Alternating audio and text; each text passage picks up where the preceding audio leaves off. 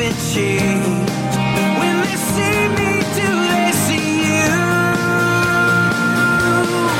I wanna live like that and give it all I have, so that everything I say and do points to you. We've been going through the book of Mark, and as a part of our going through that book of Mark, we have a reading plan, and this reading plan is very, very simple. It's just 5 minutes a day. It's a short little passage of Scripture, and then there's stuff in there to help you journal, to write about what God is showing you. And as we're going through this, I was approached by someone shortly after we started doing this, and they said, "I know what you're doing." And I said, "Oh, really?" It's kind of that feeling like when a police officer pulls behind you. You know you're not doing anything wrong, but you're afraid that they might see something that you are doing wrong. And so I kind of had that nervous feeling like, okay, where did I mess up? What's going on? And they said, "I know what you're doing. You've lowered the bar so low. 5 minutes a day, that's all you're asking. You've lowered the bar so low that it clearly divides the church, makes it so clear that the people who are coming just to sit and spectate are obvious because they're not willing to give just 5 minutes a day. And then it's clear that there are those of us who are there that are willing to grow. We're hungry. We're ready to dive into the Word. It's just 5 minutes a day." And I said, "Well, that wasn't my intention, but, yeah, it really does. It really does. We wanted to lower that bar so low that even someone who's just the slightest bit interested would be able to say, hey, I'm in. I'm going to do 5 minutes a day. I'm going to do 5 minutes a day." This morning, we're going to be in Mark chapter 6. And if you have your Bible, go ahead and open there. And then I'm also going to ask you to flip to Matthew chapter 11 and put your bulletin or your connection card or something there to mark that place, because we're actually going to jump out of bounds. I know we don't normally do this, but we're going to look at 2 sections of Scripture today. And as we do that, I'd encourage you, if you don't have your Bible with you this morning, use your phone or your iPad, whatever it is you normally use to read Scripture. The verses will be up here on the screen, but I just want to encourage you, man, it really is different when you've got whatever it is that you normally read throughout the week, and you've got that with you, and you can make your notes, and as you go through Mark chapter 6 this week and you're reading through it, you can refer back to some of your notes, and you can see what God is doing and how God is moving in your own life. So I encourage you, don't rely on the screen up here, even though it is up here. Bring your own Bible, bring your iPad, your phone, whatever it is that you use to read Scripture throughout the week, and make those notes, because you really get something more when you've got something written down and you can see it over and over again in the same place over and over and over again. And that really does make me wonder, how is your reading going? How is your reading going? I hope it's going well. I've had Scott talked a little bit about it last week, about how just the fact that everyone in this community group is reading the same thing, they're reading the same passages on the same day, and they're talking about it together, it's helping some people understand it in a new light. It's bringing their conversation deeper and deeper together as they understand, hey, what is God saying to you? Oh, wow, that's awesome. This is what he's saying to me. Isn't that cool? And they're able to communicate and connect to one another on such a deeper level. So I encourage you, we still have some of those reading plans in the back. If you don't have one yet, pick one up. You can always find it online. But really, I just encourage you, jump in. And remember, like we said from the very beginning, if you miss a day, there's no guilt, right? Just jump back in the next day. If you want to get caught up, if you're here for the first time today and you say, hey, I want to jump in and get caught up, it'd take you about 30 minutes to read through those first 5 weeks and get caught up with the rest of us. But again, you can just jump right in. You can say, hey, I'm going to start with Mark chapter 6 tomorrow, and just jump right in. Because really, we are asking so little. And I know for some people, it may seem like a bait and switch, because really, my deepest desire is that you would come to realize that 5 minutes is not enough. I want more, right? And it seems like a bait and switch, but really, that's kind of the intent, right? That we would start to hunger and thirst for more. And here's the main thing that we're going to talk about this morning, because that really relates to where we are in Mark chapter 6 this morning. So if you have your bulletin, you have a pen, go ahead and write this down, because one thing that stands out is that as we approach Jesus in relationship, He may ask of you far more than you are prepared to give, but he can give to you infinitely more than you can ever imagine. Right? He may ask of you more than you're prepared to give, more than you thought he was going to ask you for, but he can give to you infinitely more than you could ever imagine. He may ask of you more than 5 minutes. He may ask of you 10 minutes, but he can give to you so much more. Right? It's same with every area of our life, whether it's our finances, our time, our talent, our treasure, whatever it is that God has in our lives. He may ask of us more than we are prepared to give, but he can give to us infinitely more than we could ever imagine. And the reason he asks of us is not because he needs something from us. Can we admit that, right? If we served a God that needed something from us, that would be a pretty weak God. And I don't know that I would want to serve that God. God asks things of us not because of what he needs from us, but because of what he can give to us. God has something to give to you if you will just step out and follow him. He has so much that he wants to give you. Are you willing to take that step? And that ties in so closely with where we are this morning in Mark chapter 6. We're actually going to look at a pretty big section, Mark chapter 6, verses 1 through 29, and we're going to divide it into 3 separate sections, right? So it starts with Jesus going to his hometown in Nazareth. And then the second section is Jesus sending out his disciples. And then the third section, we're going to see kind of what happened to John the Baptist, right? We heard about him at the beginning. We haven't really heard anything about him since. So what's going on with John the Baptist? And what you need to know about Mark is that Mark is a literary genius. So he uses this middle event. He uses a literary device where he's going to take the middle event, and that's the main one. Like, that's the thing that he's trying to show you, but he bookends it with these other 2 events because there's something even bigger. And so as we're going to see that there's a part of this story that looks like it doesn't even fit. Like, why would you put that here? But when you look at it together, you begin to see that God was doing something. Jesus was doing something in his disciples. And so we're going to see that this morning. And really the question that I want us to wrestle with, just like our statement a few minutes ago, that God may ask of you much more than you're prepared to give, but he can give to you infinitely more than you could ever imagine. So what do you do in those times when you find yourself in that space in between where God has asked of you more than you're willing to give, but he's not yet given you his ultimate reward? What do you do in that space? And there's something that we're going to see in Matthew chapter 11 that Jesus says. He says this. He says, if anyone is not offended because of me, he is blessed. If anyone is not offended because of me, he is blessed. And so when God asks of you more than you're prepared to give, or more than you're willing to give, or more than you want to give, you have 2 options. You can either be offended or you can surrender. Those are the 2 options. And this morning, the section that we're going to look at addresses just that. So what happens when God, the Bible, asks something of you that you're not prepared to give? And you say, that's too much, God. Has anyone ever been there? I know I have. Am I the only one? Okay, good. One other person. Excellent. It makes me feel good about myself.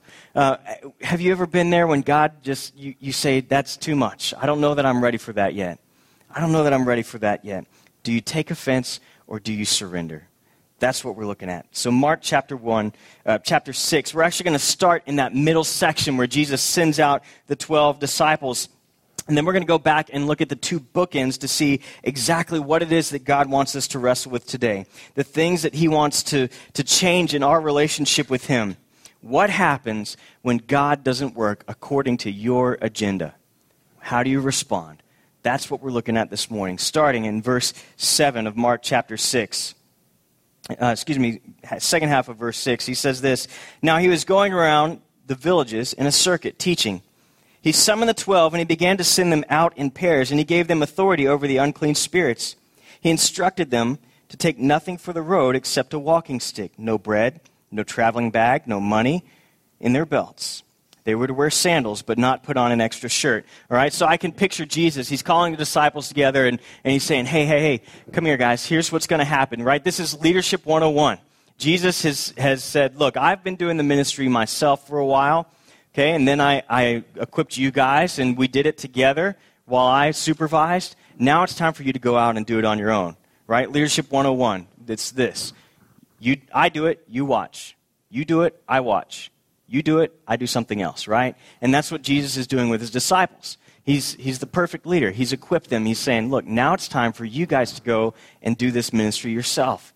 And so he calls them together and he tells them, here's how it's going to go down. Here's what you need to bring. Here's how you need to pack. And I can just picture Peter's over there with his bag. He shows up with his bag and he's got everything. And he's like, all right, Jesus, I'm ready to go. And Jesus says, no, don't take a bag. And he's like, okay, well, I'll just throw on this extra shirt. No, don't take an extra shirt. And he's like, well, what can I take? Take a staff. Well, I don't have a staff. John, give me your staff. All right, so now I've got a staff. And so Jesus says, here's how it's going to go down. Here's what I want you to do. And he sends them out. He gives them authority. And he tells them these specific instructions. Why such specific instructions? He goes on and he says, whenever you enter a house, stay there until you leave that place. If anyone does not welcome you, and the people refuse to listen to you, when you leave, shake the dust off your feet as a testimony against them. So why does Jesus give such specific instructions? Why is it that they're not to take anything with them? Here's the point that Jesus wants them to get.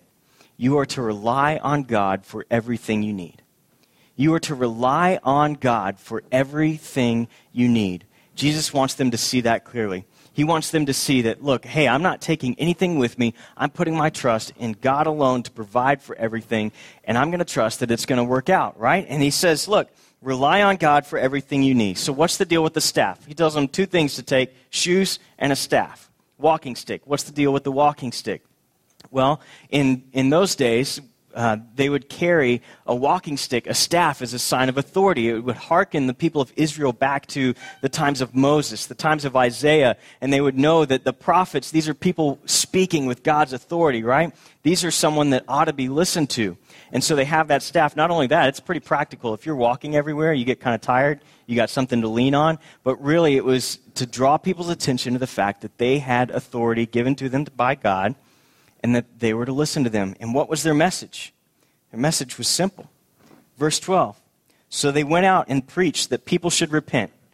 Right? If we were to put it in our terms today, they'd say, knock it off. Or as Uncle Jesse would say, Uncle Joey from Full House, cut it out. Right? You guys remember that? Am I the only one? Okay.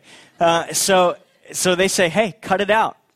Knock it off. Repent. And they didn't have to go into any more detail because the people knew what they were talking about, because they had a conscience. They were aware of God's law, not because they'd necessarily been going to the synagogue and had it taught to them, but they were aware of their own sinfulness. And so when they say, hey guys, knock it off, stop it, they're like, okay, yeah, I get that. I can understand what he's talking about when he says to repent, to change my mind about my behavior and the way that I'm acting, that I need to honor God. And so he gives them this very, very simple message, and it's the exact same message of John the Baptist. And that's not by coincidence. We're going to see that in just a little bit. So he sends them out and he says, hey, look, just take your staff and your sandals. Now, we've got a group of 10 people right now. Hopefully we'll have 15 by the next couple of weeks going to Haiti this summer in July. Imagine if we came here that Sunday morning that we're supposed to be heading out, catching a plane to Miami and then to Haiti. Imagine if everybody showed up with their bags and then we said, okay, here's what you need to take with you. Sandals and a staff. Oh, man, I forgot my staff in my garage. Right? So they get down to Haiti. They've got nothing but a staff and their sandals. We're going to get a call from Mission to Hope, and they're going to say, what is wrong with you people? Why did you send them so unprepared? We're having to give them food. We're having to give them clothes. We're having to do everything for them. Why did you send them out like this? Right? And so why don't these rules that Jesus sent out his disciples with these rules, why don't they still apply today? How come we don't just send missionaries out with a staff and say, good luck? Right? Why don't we do that? Well, if you remember our scripture reading principle from a few weeks ago, we said when we read scripture, we have to be careful that we don't make it say something it's not saying, right? And this is one of those cases. This is not applied to all the disciples at all times. In fact, we know from other places in Luke 22 that when Jesus sends them out, he gives them very different instructions. Very, very different instructions. But he also draws their attention back to this time. In Luke 22, he says, hey, you remember when I sent you out and I told you not to take anything? Didn't God provide for you? Do you remember that? Rely on God. Rely on God. He says, but this time, take a bag or a purse, like a money purse. And also take a sword. A sword? Jesus, where are you sending us? I don't know if I want to go on this mission if I have to take a sword. So which is it? Which is it? Do we take a staff or a sword? And Jesus says, not only that, he tells him, take a sword. And he says, if you don't have a sword, take your cloak, sell it, and buy a sword. So at this point, you got to imagine that you're pretty freaked out. Do I need a staff or do I need a sword? When we go to Haiti, do I take a staff or do I take a sword? What do I take? The point is to rely on God. Rely on God for everything you need. So this is something that Jesus has been trying to teach them all the way back from the very beginning. And we see it very clearly in this first section of Mark chapter 6, going back up to verse 1, when Jesus comes to his own hometown. Now, Jesus has been to his hometown before, and things have not always gone well for him. But this time, he intentionally takes the disciples with him. He comes back and he says, you guys need to see this. I want you to come with me so that you can experience this, because even though you're relying on God for everything you need, it may not go like you think. Things may not go according to your agenda. It may not happen the way that you think it's going to happen. Things may not go well for you. Even though I'm with you, even though you're relying on me, it may not go well for you. Let me ask you this. When Jesus asks of you more than you planned on giving, in that space between his asking us to give something up, to make a sacrifice, and when he provides his beautiful reward for us, do you take offense or do you surrender? That's what we're going to see with Jesus here in Mark chapter 6, verse 1. It says, he went away from there and came to his hometown, and his disciples followed him. When the Sabbath came, he began to teach in the synagogue, and many who heard him were astonished. All right, so we see Jesus is coming into town. Now, we know from earlier parts of Mark that everywhere he went, he drew a crowd. Everywhere he went, he drew a crowd. Often the crowd was so big that he had to go and stand in a boat in the water far enough away from shore so that people would not crush him while he was trying to teach. Yet in his own hometown of Nazareth, he goes all the way into town, all the way into the synagogue before he has a crowd. He's got to go all the way in before he's able to gather a crowd and people gather around to listen to what he's saying. And then this happens in verse 2, the second half of verse 2. Listen to this. Where did this man get these things, they said? What is this wisdom given to him? And how are these miracles performed by his hand? So the questions that they're asking at the beginning are like, wow, this is amazing. Where does this stuff come from? Where is he getting this wisdom? Where is he getting this power to do these miracles? They're asking kind of the right questions. But then their questions start to turn in nature. Look at what they begin to ask next. Isn't this the carpenter, the son of Mary, the brother of James, Joseph, Judas, and Simon? And aren't his sisters here with us? Isn't this the little boy that we knew growing up? Isn't this that little guy? I mean, you shouldn't be laying hands on people. You should be out swinging a hammer somewhere. You're just a carpenter, right? Greek word is tekton. He's probably like more along the lines of a general contractor. He would have worked with stone and wood. He's probably the last honest general contractor that ever existed, right? Matt knows what I'm talking about. So he's out there, and they're thinking, hey, you're just like a day laborer, man. Why would I ever listen to you? Why would I ever listen to you? We watched you grow up. Notice they don't even call him Joseph's son. They call him Mary's son because as far as they were concerned, nobody knew who his father was. They're insulting him. They're saying, who is this illegitimate child that's coming in telling us all of these things? And very last part of the verse there says, so they were offended by him. They were offended by him. Why? Because God was not operating according to their expectation of how God should operate. God was operating outside of what they thought God should do. Jesus was saying all the right things that the Messiah should say. He was doing all the miracles that the Messiah, someone acting in God's power, should be able to do, yet they're offended by him because he doesn't meet their expectation of who God should be. And so they're offended. And what happens next? It says that Jesus said to them, a prophet is not without honor except in his own hometown, among his relatives, and in his household. So he was not able to do any miracles there. That's not entirely true, except that he laid his hands on a few sick people and healed him, as if that's some sort of second-class miracle. Hey, let me lay hands on you and you're healed, and that's all I can do, right? But he was limited in what he was able to do because of their disbelief. Look at this last verse here, verse 6. He says, and he was amazed at their unbelief. Jesus, omnipotent, all-knowing God, was amazed at their unbelief. So what happens next? He leaves town. He leaves town. When you are offended by Jesus, he leaves town. And for us, what does that look like? It means that we miss out on relationship. We miss out on getting to see God work in our lives when we're offended and we say no to whatever it is God is asking of us. Jesus wants his disciples to know very clearly, it may not go well for you. It may not go well for you. What do you do when God asks of you more than you're willing to give? What do you do when he doesn't work according to your agenda? It may not go well for you. You may be out of a job longer than you expected. You may be single, unmarried for longer than you expected. You may have raised your kids according to the word, yet they go wayward. Something you never expected. It may not go well for you, but in those times, are you going to rely on God? Are you going to be offended, or are you going to surrender? Now, when it doesn't go according to your plan, will you take offense at Jesus, or will you surrender?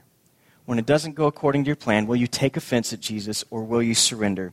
Because when we take offense, he leaves town. We miss out on that blessing of the relationship. Remember, God doesn't need anything from us.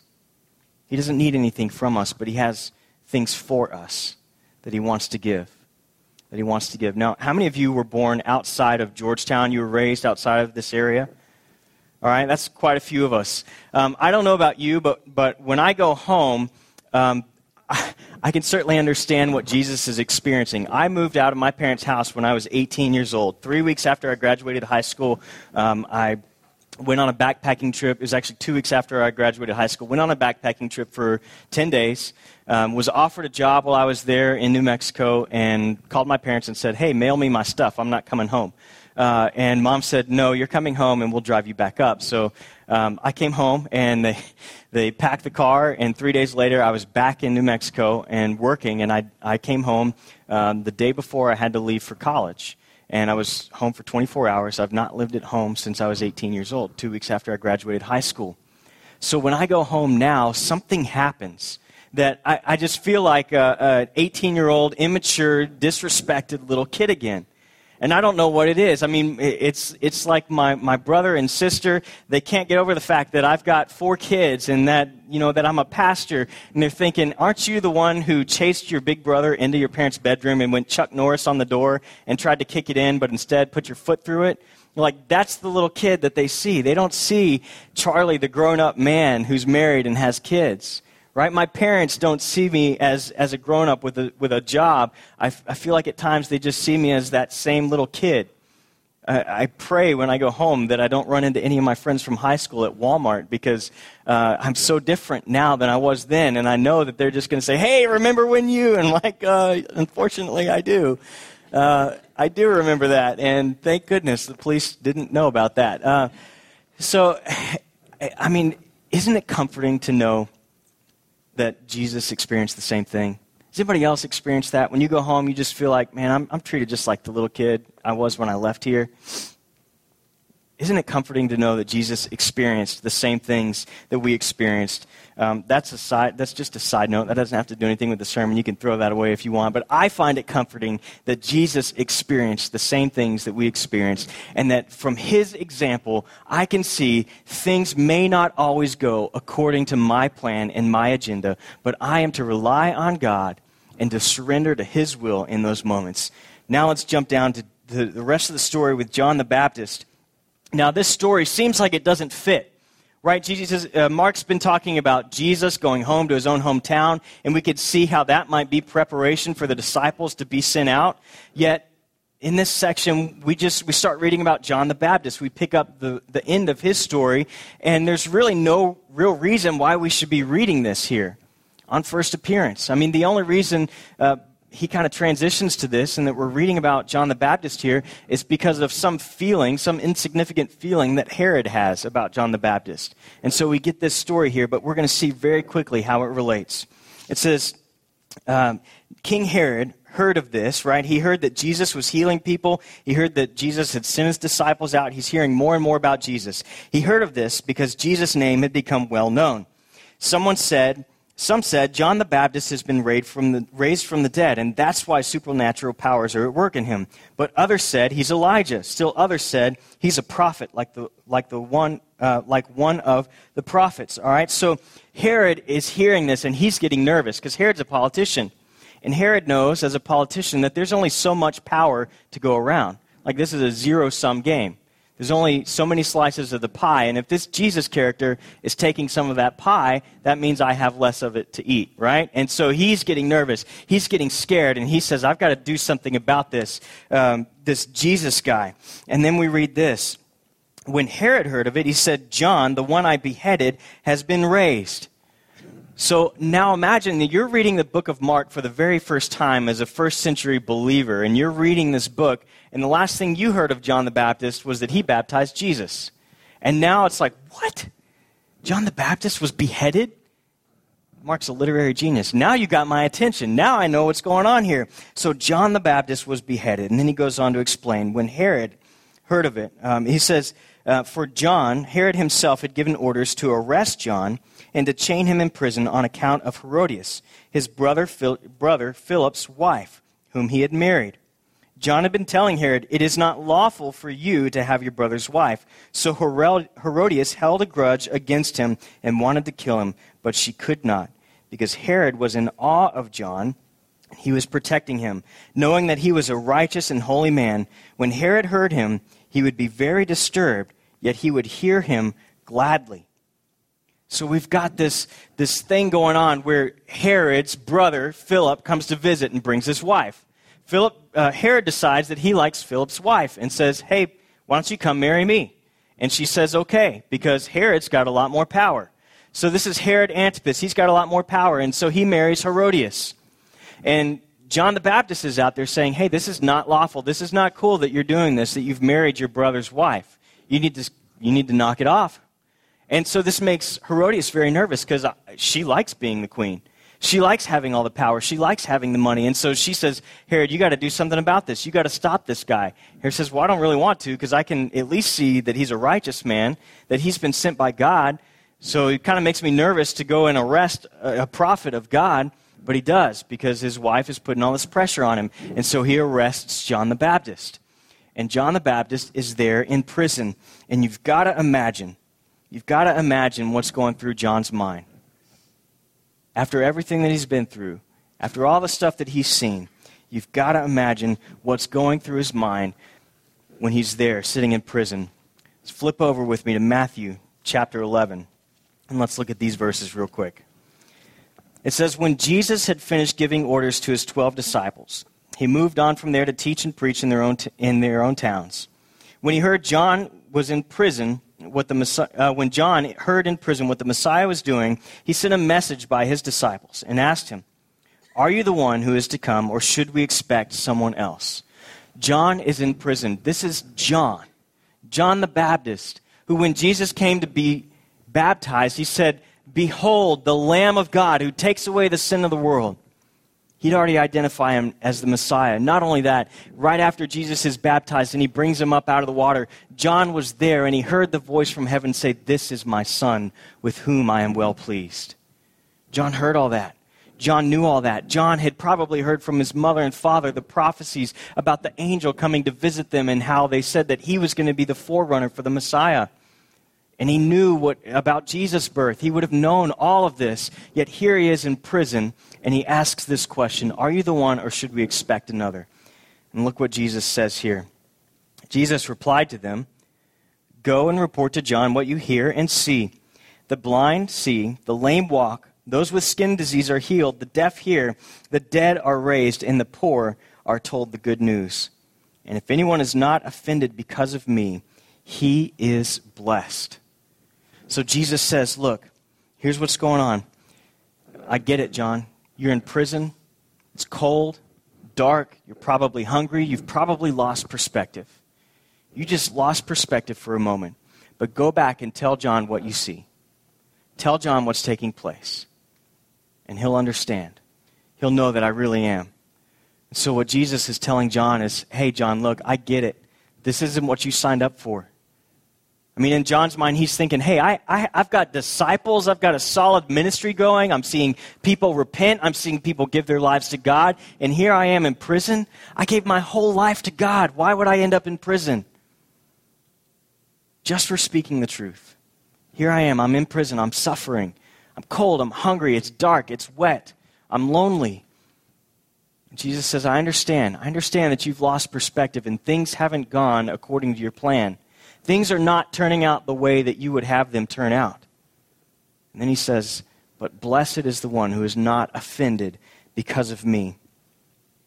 Blessed is the one who is not offended to me. Have you ever been in that position where John the Baptist is? Where you're in a prison, you're trapped by some situation in your life, and you lose perspective, even if just for a moment. You lose that perspective and you begin asking yourself, why is my life turning out this way? Why is life turning out this way? God, didn't I honor you with my finances? Why am I filing for bankruptcy? God, didn't we pray over our marriage? We've been praying and nothing is changing in our marriage. God, we raised our children in the way they should go, yet they've turned from you. God, why is it that my life is not turning out the way I expected when I'm honoring you? You ever been there? You ever been there? In those moments, will you be offended by Jesus or will you surrender? What happens when God does not meet your expectations? When he works things out in a way different than you thought they would work out? Are you going to be offended or are you going to be surrender? And Jesus, I think Jesus' answer to John is this: hey, John, I understand things are not working out the way you expected, but what you need to know is they're going to get worse. It's going to get worse. But you need to rely on me. Don't be offended. Rely on me, and I will see you through. Rely on me. Will you be offended, or will you surrender? What happens next is kind of a sordid tale. The last part of John's story is this, that Herod has a big birthday party. And he throws a big party, invites all these important people, and Herodias, most scholars believe it was her idea to send her daughter in. She's not named in Mark, but we know from history that her name is Salome. And so Salome comes in and dances for Herod. It's assumed that she was kind of dancing provocatively for Herod and all the men around him, and says that her dancing pleased him so much that he said, whatever you ask, up to half my kingdom I'll give to you. Well, there's a problem with that because it wasn't Herod's kingdom to give. He was a little pawn of Rome. But he says, hey, probably half drunk, whatever you want, I'll give it to you, up to half my kingdom. Well, Salome doesn't know what to ask for, so she steps outside and asks her mother, what should I ask for? And Herodias says, ask for the head of John the Baptist on a platter. Herod's made a hasty decision, and now he's got to follow through or else he looks really bad in front of all of his friends and dignitaries and the important people around him. So Herod sends the executioner and has John the Baptist's head brought in on a platter. John's disciples come and they bury his headless body. What do you do when life does not turn out the way you expected it to? When God calls you to do something that you never expected him to call you to, when he asks more than you're prepared to give, will you be offended or will you surrender? Now, I know it seems like this is Old Testament stuff. This doesn't happen anymore. This is Bible time kind of things, but it happens even today. Some of you are asked to, maybe God is asking you to make small sacrifices, right? How many of you this morning did not want to set an alarm? It was cold. It was rainy. It was dark when I got up. It was daylight savings time. I wanted to stay in bed. God, that's more than I'm willing to give up, that hour of sleep. Yet there were men here, women here this morning doing the setup crew at 7:30. People are faithful, right? What do you do when God says, hey, I know you've been given 3%, but I want you to give 5%. I want you to give 5%. And in a couple years from now, I'm going to ask you to give 10%. And then a couple years from then, I'm going to ask you to give 12%. Will you be offended or will you surrender? I know it seems like Bible time stuff, but we have a great example of this, someone surrendering their life completely to God in recent news. Last month, we heard on the news over and over again, you probably read about a young woman named Kayla Mueller. Kayla Mueller was working with Doctors Without Borders over in the Middle East, and in 2013, she made a trip over into Syria to work at a hospital and was captured by ISIS. She was captured. She'd been held there for 2 years. Held by them for 2 years. In 2014, some of her cellmates were let go, and she got a letter out to her parents through her cellmates. And she wrote in this letter some very interesting things. She wrote about how she wasn't giving up the fight, how she didn't want them to be worried about her. And then she says this. I love what she says. She says, "I remember Mom always telling me that all in the end, the only one you really have is God. I've come to a place in my experience where in every sense of the word, I have surrendered myself to our Creator." Kayla Mueller died in February of 2015, still in captivity. I've surrendered myself in every sense of the word to the Creator. What do you do when God asks of you more than you're willing to give? Are you offended, or will you surrender? I want us to take time now. At this time, I want us to take two. I want us to stop and to think. I hope you'll spend some time in prayer and ask God, God, what is it that you are calling me to do that I'm not prepared to do? Lord, would you show that to me? Would you show me what it is you're asking of me? And God, would you give me the strength to surrender? So in this take two, would you just take 2 minutes and write down the one thing that you feel like God is saying to you this morning? And then write down an action step. I will do this. God, you've shown me this. I will do this. Let's just take two.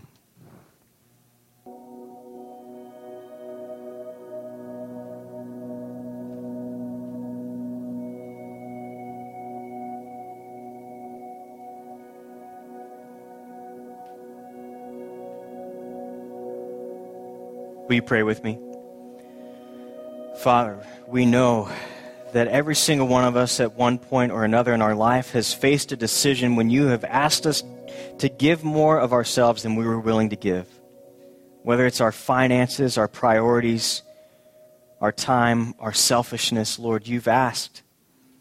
I pray that when we go out of here this morning, that we would be able to identify those places and that we would surrender them to you. And Lord, when we're in those prisons, when our judgment is clouded, and we begin to ask, why is my life turning out this way, Lord, that we would see that you are calling us to something, that we would surrender to that. Blessed is he who is not offended because of me. Lord, let us be blessed. Let us be people who are not offended because of the things that you call us to do, but let us surrender fully to your will. We ask this in Jesus' name. Amen.